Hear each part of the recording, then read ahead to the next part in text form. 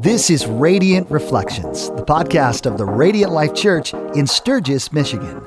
Our heart for you is that you would live like Jesus and share his love. In this 18th edition of Radiant Reflections, Pastor Ryan Bibb, Pastor Josh Harriman, myself, Pastor Josh Brown, we pick up where we left off with Ray Dash Jr. He's the lead pastor of the Rock Christian Fellowship in Newark, New Jersey. The hope that we have for these two episodes of Radiant Reflections is for the white community to understand more clearly systemic racism, as well as foster a culture of unity in getting to know our neighbors, regardless of what color their skin is.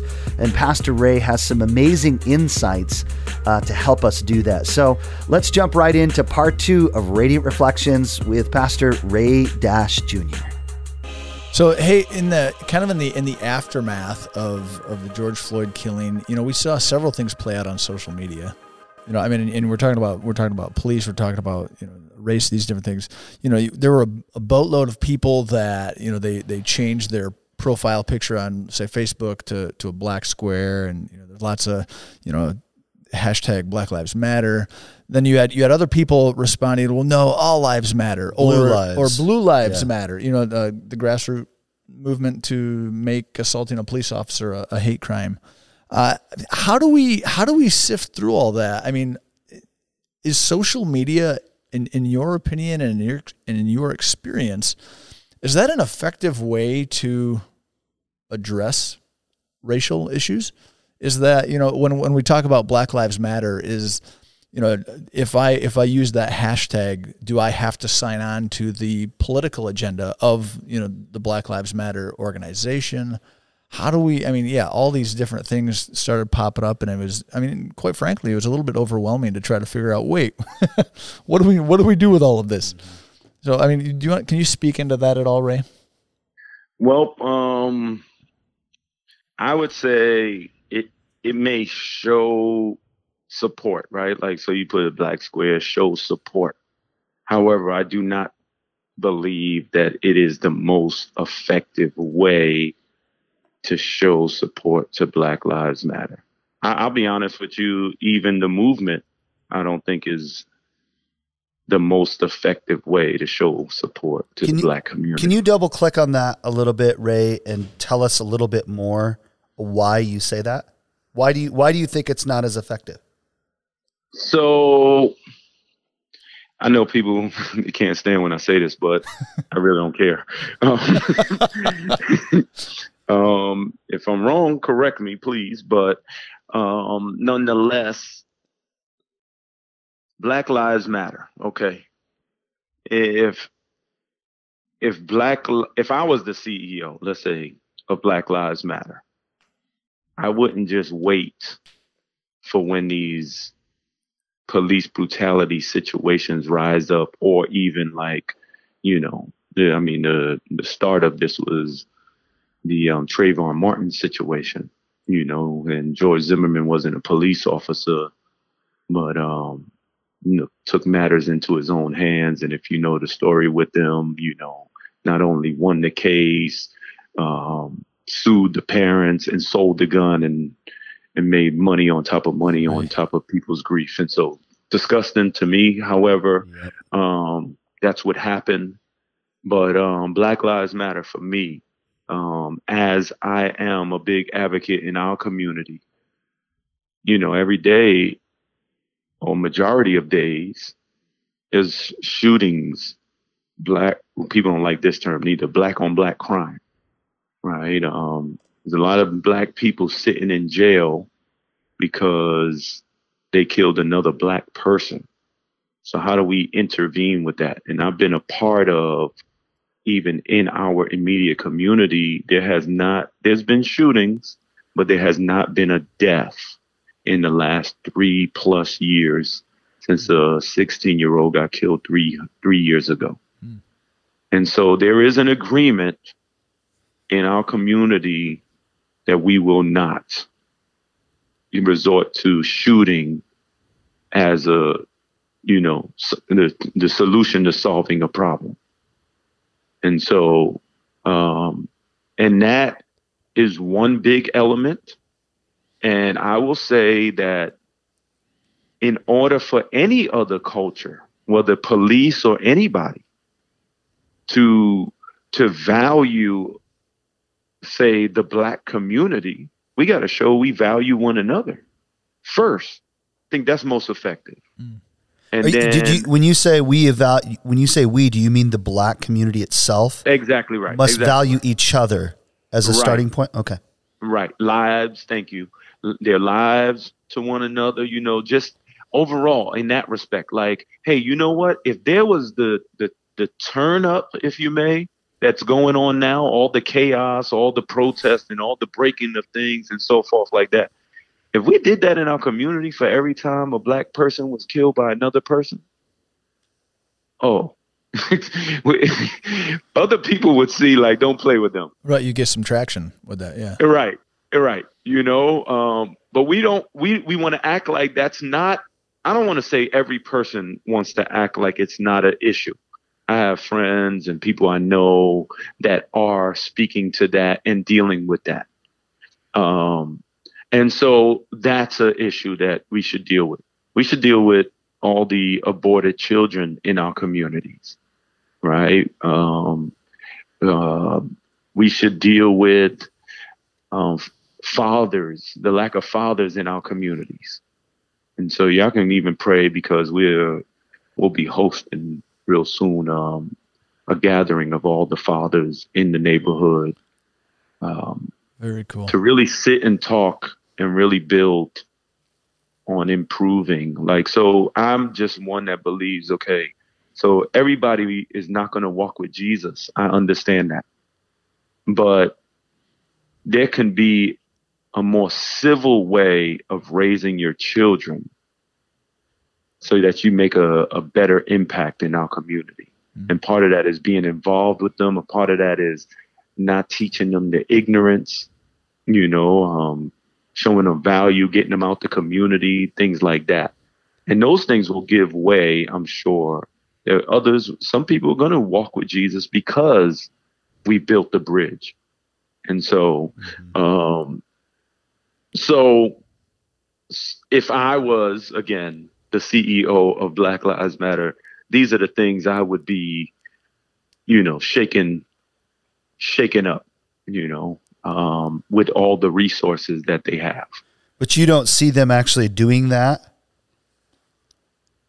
Not from my side of view. I have not seen that. Yeah.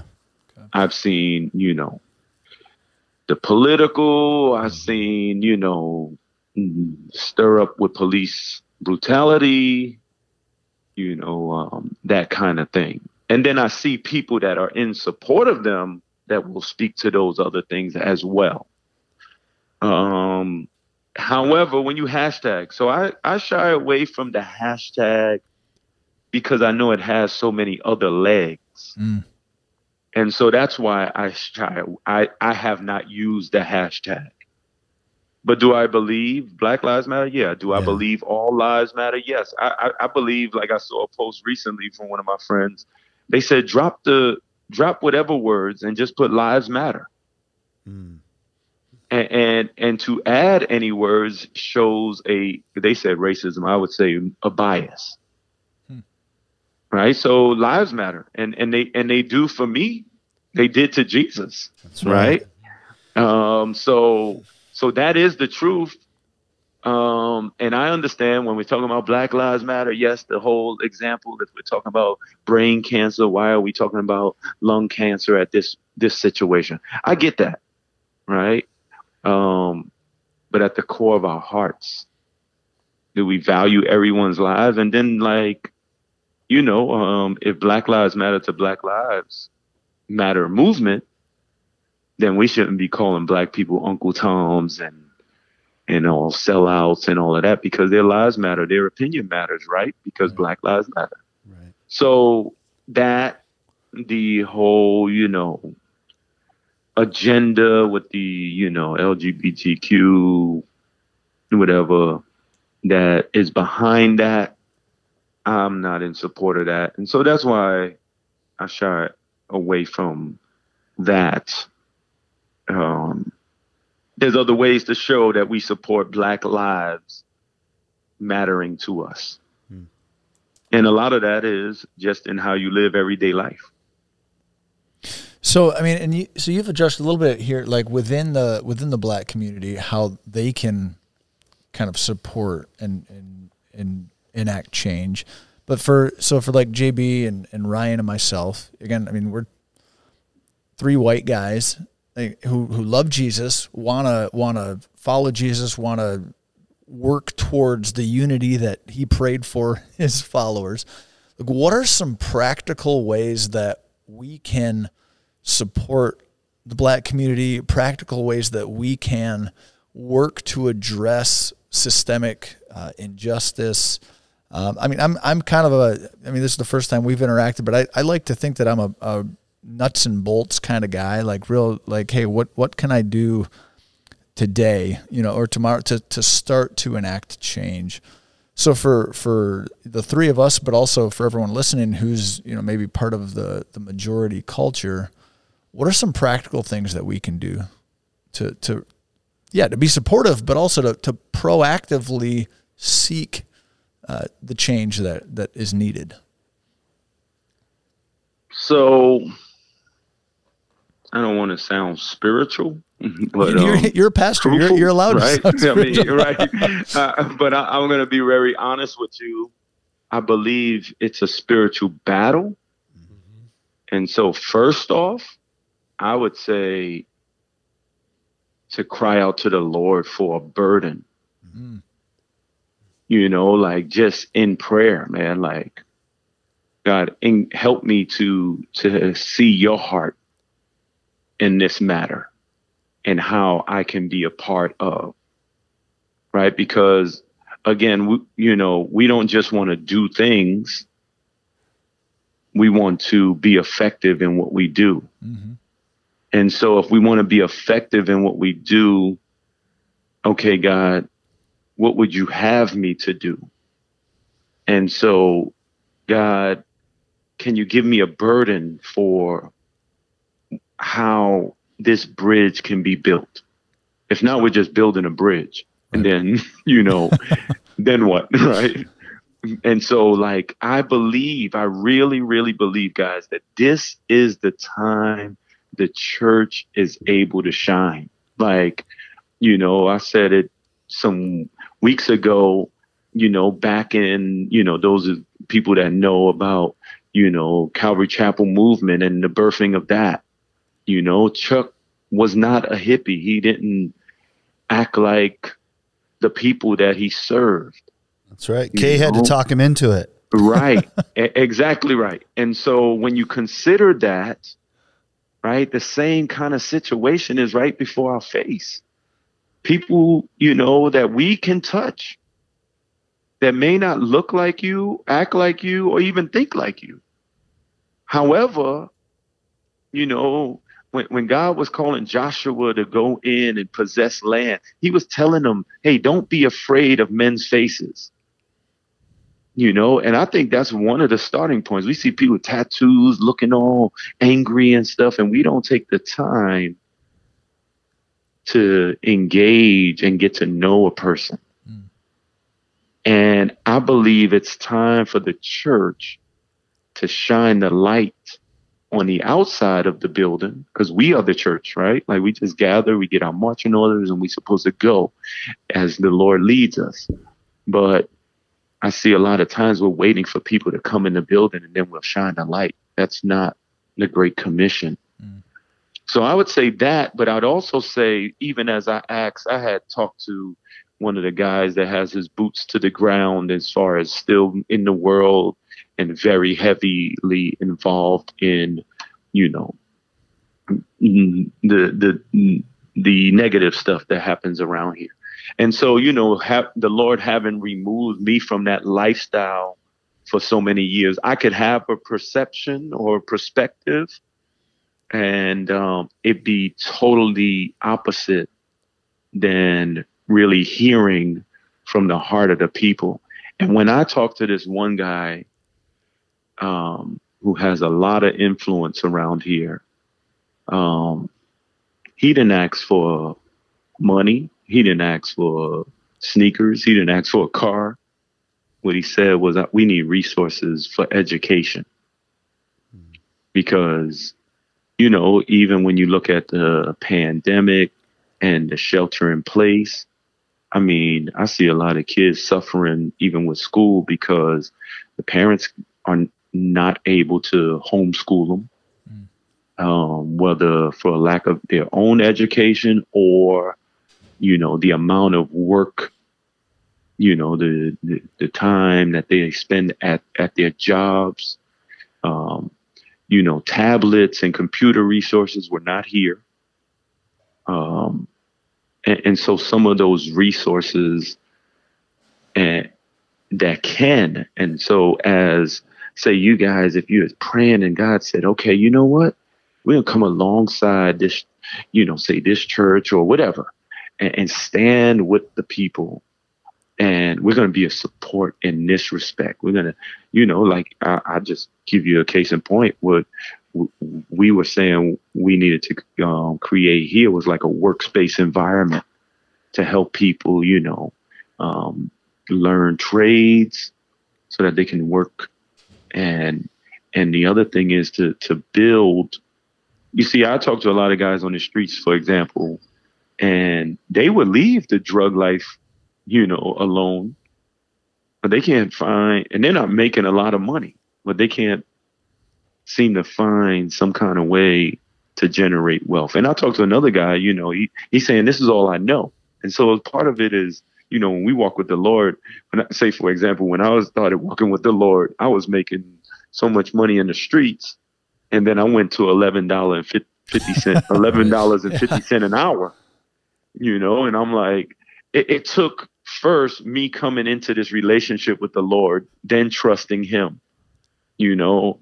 And so with somebody that has been unredeemed, they don't see another way because they've been doing this since their teenage years. And you got to make a living somehow. I mean, exactly right. Provide for your family. You got to do what you have to do.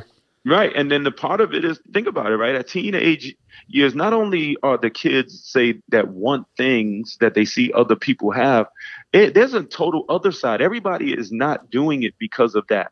But if your mom is strung out on drugs and not using the resources that she received for the betterment of the family, then you're stuck at 13 and 14 years old. Caring for siblings, you mean?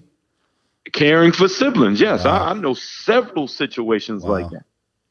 You know, or say a little 12, well, he started at 11 years old. His mother had died. His brother automatically took him in, but his brother works nights. This little boy staying at home by himself every day, getting up for school in the morning on his own. Nobody's there overnight. Wow. And so that's just one situation in a community. And so it's these kind of things that create some of the things that happen, you know, because of, you know, what we have done. These are the consequences, or because I'm dependent on the government, you know, all of these. It's not just, oh, somebody wakes up and I just want to sell drugs because that's the right way to go about life. That's not the case for everyone, you know. And what we can't do is say, oh, well, you know what? Here's a story. You know, look at them. They did something different. Yes, but you don't know the resources. For example, there's a young fella in our community right here. His brother is always involved in problems and stuff, but he is not. Why? What people don't realize is he went away to boarding school. He talks different, acts different, and he's doing something different. They live in the same house. They come from the same neighborhood. But they don't understand the opportunities that one had versus the other. And so you can look at him later on and say, look at him. He went to college. He did something positive with his life. But maybe the opportunities weren't there for both of them. So just to make sure I'm tracking, I mean, so from a practical standpoint, you know, you talked about praying, asking God to give us a burden. You know, I mean, because there's this spiritual battle aspect. So pray and ask for that burden. Which is amazing you say that, Ray, because we are right in the middle of a teaching series our lead pastor's taking us through called SWAT, Spiritual Warfare and Tactics. And and we're talking about the armor of God. So that's an aside, but yeah, I mean, so there's that spiritual aspect, but then I mean, one of the things I'm hearing you say is we have to be really careful, when we look at, I mean, and this could apply to any individual. We have to be very careful to assign motivations or that person just stop being a drug dealer, right? When it's not that easy, like and take a time to really try to understand somebody's situation, but then also and if I'm tracking with you, finding healthy ways to partner with communities in need of resources to, see, hey, is there a way that we can, partner to get resources in hand and whatnot? Am I tracking with you, or am I right? Am I totally off yep, base? Exactly right. Nope, that's right. And then even with, so sometimes we can come in to a community, hey, we're going to do this for a week, and and this is the thing we did for this community. We helped them. Yes, right, because our church has been blessed like that. But then there's the other part where, hey, we're going to be walking with this ongoing, right, ongoing, and this is what we're going to do. Like, it's the same concept of discipleship, right? So I'm not just going to be coming here to do this thing for this church or for this family, but I'm going to walk with them. I'm going to begin to transition so that they know how. So, for example, here at our church, a lot of times, two things that come up against us. Well, three. The community is very transitional. So you'll see turnover in the church, right? And because of income, it's not a lot of resources. But the other thing you'll also see is skill set. There's a lack of skill set. And because the work-life balance is off, it's hard sometimes for commitment because, we want people to serve and help and so forth like that. But we also don't want their homes to be falling apart at the same time, right? And if you're working 12, 16, and your hours are fluctuating day and night, that can be a challenge. Weekends, not weekends, all of those things. But then also, so we have some people, and again, our church is very diverse, probably about 6 different cultures in our church. However, say when we get a guy that comes in and he has a skill, hey, I used to be a foreman, an electrician, and I know carpentry as well. That's a blessing, right? But that's not the norm. When I've been in, predominantly white church, that's a luxury because there's multiple guys, no construction, electric, so if one can't do it, another dude can, right? However, as you were saying that, Ray, I got to interrupt you. As you were saying that, one of our lead trustees walked right past us here in the lobby, heading back to one of the rooms that they're working on doing some carpentry stuff with. So it's a living example. Lunch break too. Yeah. Right. This is awesome. Yeah, a living example of what you're saying just happened right before our eyes. Right. And so, here it's a little different. But if we embraced a place and began to teach some or a few how to, in the long run, it'll be more effective even for our community and even that individual, because now they could sell their hands and earn resources for themselves instead of just saying, hey, I'm coming in, I'm going to do this electrical work for you guys this weekend. See you later. Yeah. You see the difference? It's amazing you're saying that. I've been listening to a podcast with Dr. Preston Sprinkle, and he's really been challenging the notion of the normal idea of what we see to be a mission trip. And a mission trip is like when you get a handful of kids and you throw them in the church van and you roll in for 2 weeks and you paint this and you do that and then you leave and you go home and that's what you do.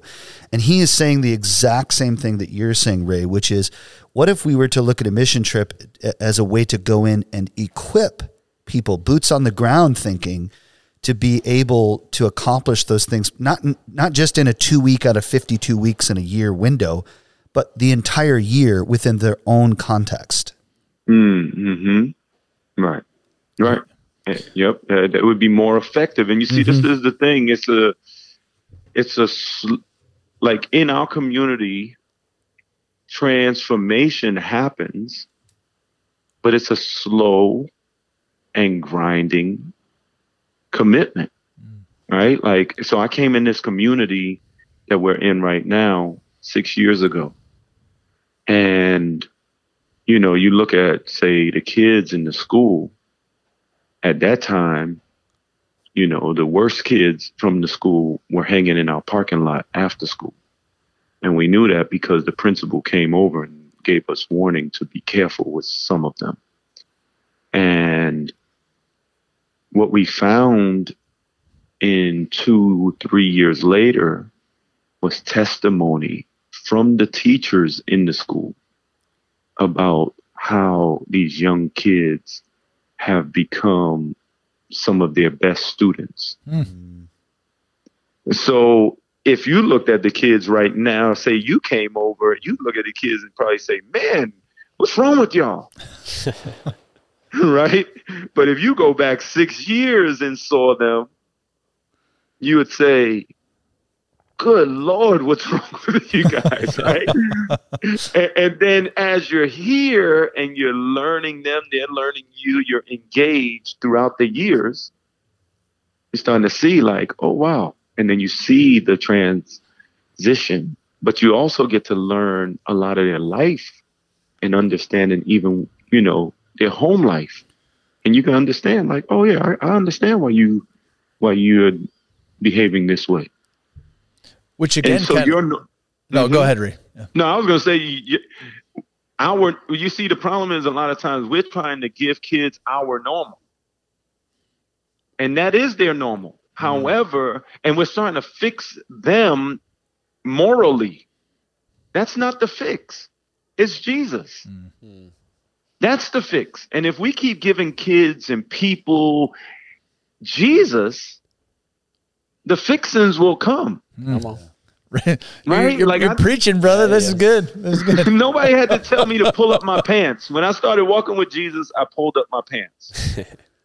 Right? Like, that's tweetable right there. You can't be around here. You know, like, but we try, oh, you need to pick up your pants before you walk in here. That's not the gospel. That's not what transforms. Right. It's him. And when we continue to present him to people, we'll have the opportunity to speak into those other areas. And I think we've tried to fix people externally and haven't allowed him to work in hearts. Well, and Ray, I think one of the themes here, at least I think it's a theme, is you have to have a relationship with people. If you want to get to know somebody, you want to be able to enact change. You have to initiate relationships with people that, you know, hey, if we want to support the Black community, well, look around. How many Black people do I know? How many, you know, can I say like the, you know, your gal in the summer, like, oh, well, I have Black friends, you know, am I actually getting to know people? Yeah. Am I taking time to invest myself into different communities, diverse communities, to learn and try to understand, yeah, hey, this is what this kid's normal is. You know, is that I mean, so just that relational piece is 100%. That is the world changer. Like, that was the world changer for me. I grew up in, again, New York City, and all the white people got off the train, 96th Street, never was in my neighborhood. It wasn't until I had an opportunity to play for a school basketball, and where it was the first time I seen white people in my class. And as I got to know people then, and then I got put out of that school and got sent back. And so back into just, you know, Black and Hispanics. Then, you know, listening to Tupac and songs like This White Man's World, that was my counsel. And it wasn't until I got around, you know, white people who not only, you know, well, before knowing Christ as well, but even after that, I had my own personal experience versus what I had been listening to, what I had been thinking, what I assumed, because I really didn't engage with a different culture. And it was so counter my quote unquote, it wasn't even it was my reality, but it was my assumption based on what I didn't allow myself to get involved with. We had some kids go down a couple of weeks ago. We were invited to go down to one of the pastor's house, and kids were able to come and swim and so forth like that. And those kids they said this was their first time being around white people other than inside of our church. And they were asking, could they go back? Right. But if they didn't have that experience, they would have, as they did have, their own assumption of what, the world tells them who white people are. But also, if white people don't take that step of an act of hospitality and saying, hey, I have a pool and I have black neighbors, I'm going to have my black neighbors over to swim with me. If we don't begin doing some of those things, don't we enforce the stereotypes that the black community may have of white people? Yes. I think it's twofold. Yeah. I definitely think it's twofold. I think it's us being vulnerable and whites being vulnerable, right? Yeah. To understand that it's okay. That's right. Maybe we loud, maybe we talk with slang, maybe we do those kind of things. And but that's how you get to know it. Oh, I understand, and then you start to learn even statements that maybe you make that are offensive. I would learn statements, right, that you may feel like I may say that are inappropriate. Like, that's offensive to me. Like if you go to, somebody and say to a black friend or a black person, it's like, man, why every time you go to barbecue, you always drinking watermelon? They might be offended by that. Rightly so. All black people eat chicken. Like, right. Somebody might be offended by that, but if you knew them, that once offensive statement could be like a joke now, right. And so it's these kind of things, like once we engage one another. And again, that's why I'm saying it has to start with the church. The church is the place that I believe in this time where the world is hopeless. And so they're acting hopeless. Right. And so the church can model. This is the place where you find unity amongst diversity. And we can show the world that, hey, here it's solid. Here it's solid. And so what I would say is we have, because people, in the church, I'm not a racist. I don't. And the reality is you're not taking time to say, Lord, search my heart. You're defending it. And so how about saying, okay, and recognizing, hey, there's residue in my heart. I've been transformed, but there's still residue from my old way of thinking, or maybe even some areas, some places it's not until somebody else speaks to me that I don't even realize I'm acting or even the way I'm carrying myself or so forth. So, but we defend ourselves. I'm not that way. No, chances are you probably are because, it struck a chord or whatever. That's good. It's good. Ray, what is one piece of advice that you would give to us as your white brothers and sisters concerning race? Just one piece of advice. And then what's a one piece of advice that you would give your black brothers and sisters concerning race? That's a good question. So the first thing comes to heart is make a commitment. Make a commitment to do this long term, because in our hearts, this is the hot thing on the press right now, but in our hearts it's real easy to default back to, what's comfortable for us. And remember, it's a spiritual battle. Satan wants to divide.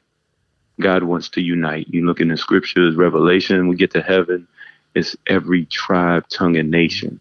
Amen. Yeah. Right? And so we ain't going to have the west side, the white side, the black side of heaven, but it's a commitment. And I would say be committed to making a difference, right? And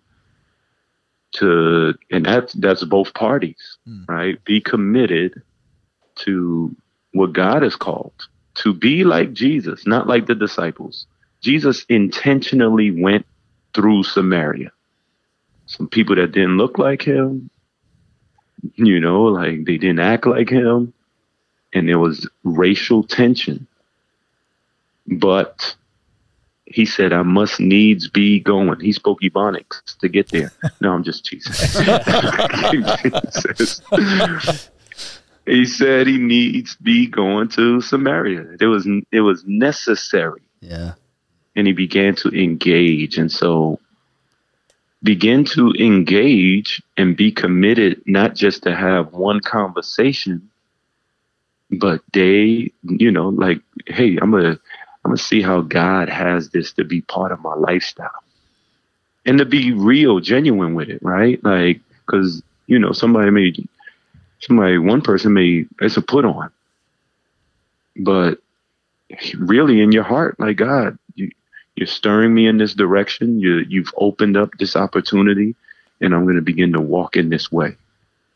And so that would be my encouragement. Commit to just what God is calling us to be in the respect of unity within, like nationalities. It starts in the church. It really starts in the church, and it can flow out and impact the world, but even in the world, when we walk through the Walmart, who we're willing to stop and talk to.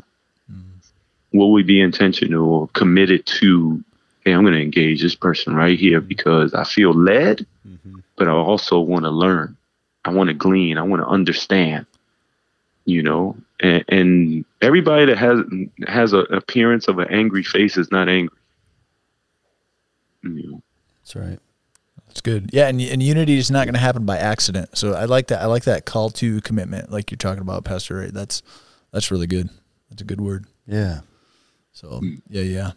Well, hey, Pastor, I guess before I close out, like JB or Ryan, anything else you want to, or Pastor Ray, anything else you want to put out there before we close this episode down? I'll jump in there and say that anyone who wants to get to know Pastor Ray better, to check out his website. For his church there in Newark. Ray, what's the URL for that? It's The Rock Newark. It's TheRockNewark. Yeah. Yep. Or you can just even on Instagram, it's Ray-JR. Yeah. Yeah. Check out Ray's Instagram page, Facebook, and definitely check out Rock with Jesus, his radio broadcast, which you guys have that on your website as well. That's how I know Pastor Ray and began serving him, was through radio, connecting in that way, just to find out and learn more about what God's called Ray to do in Newark and how you might be able to support that work. Yeah. I just want to make sure that our listeners are clear that when we say dash, it's the actual letters, not a dash mark. Yes. Yeah. Okay. All right. DASH. Yes. That's right. good. That's actually, I wouldn't have even thought of that. That was a good But you're clarification. right. Yeah. Could have got confusing. Yeah. Nice. Pastor Ray, anything else you want to leave with our listeners before we wrap this up?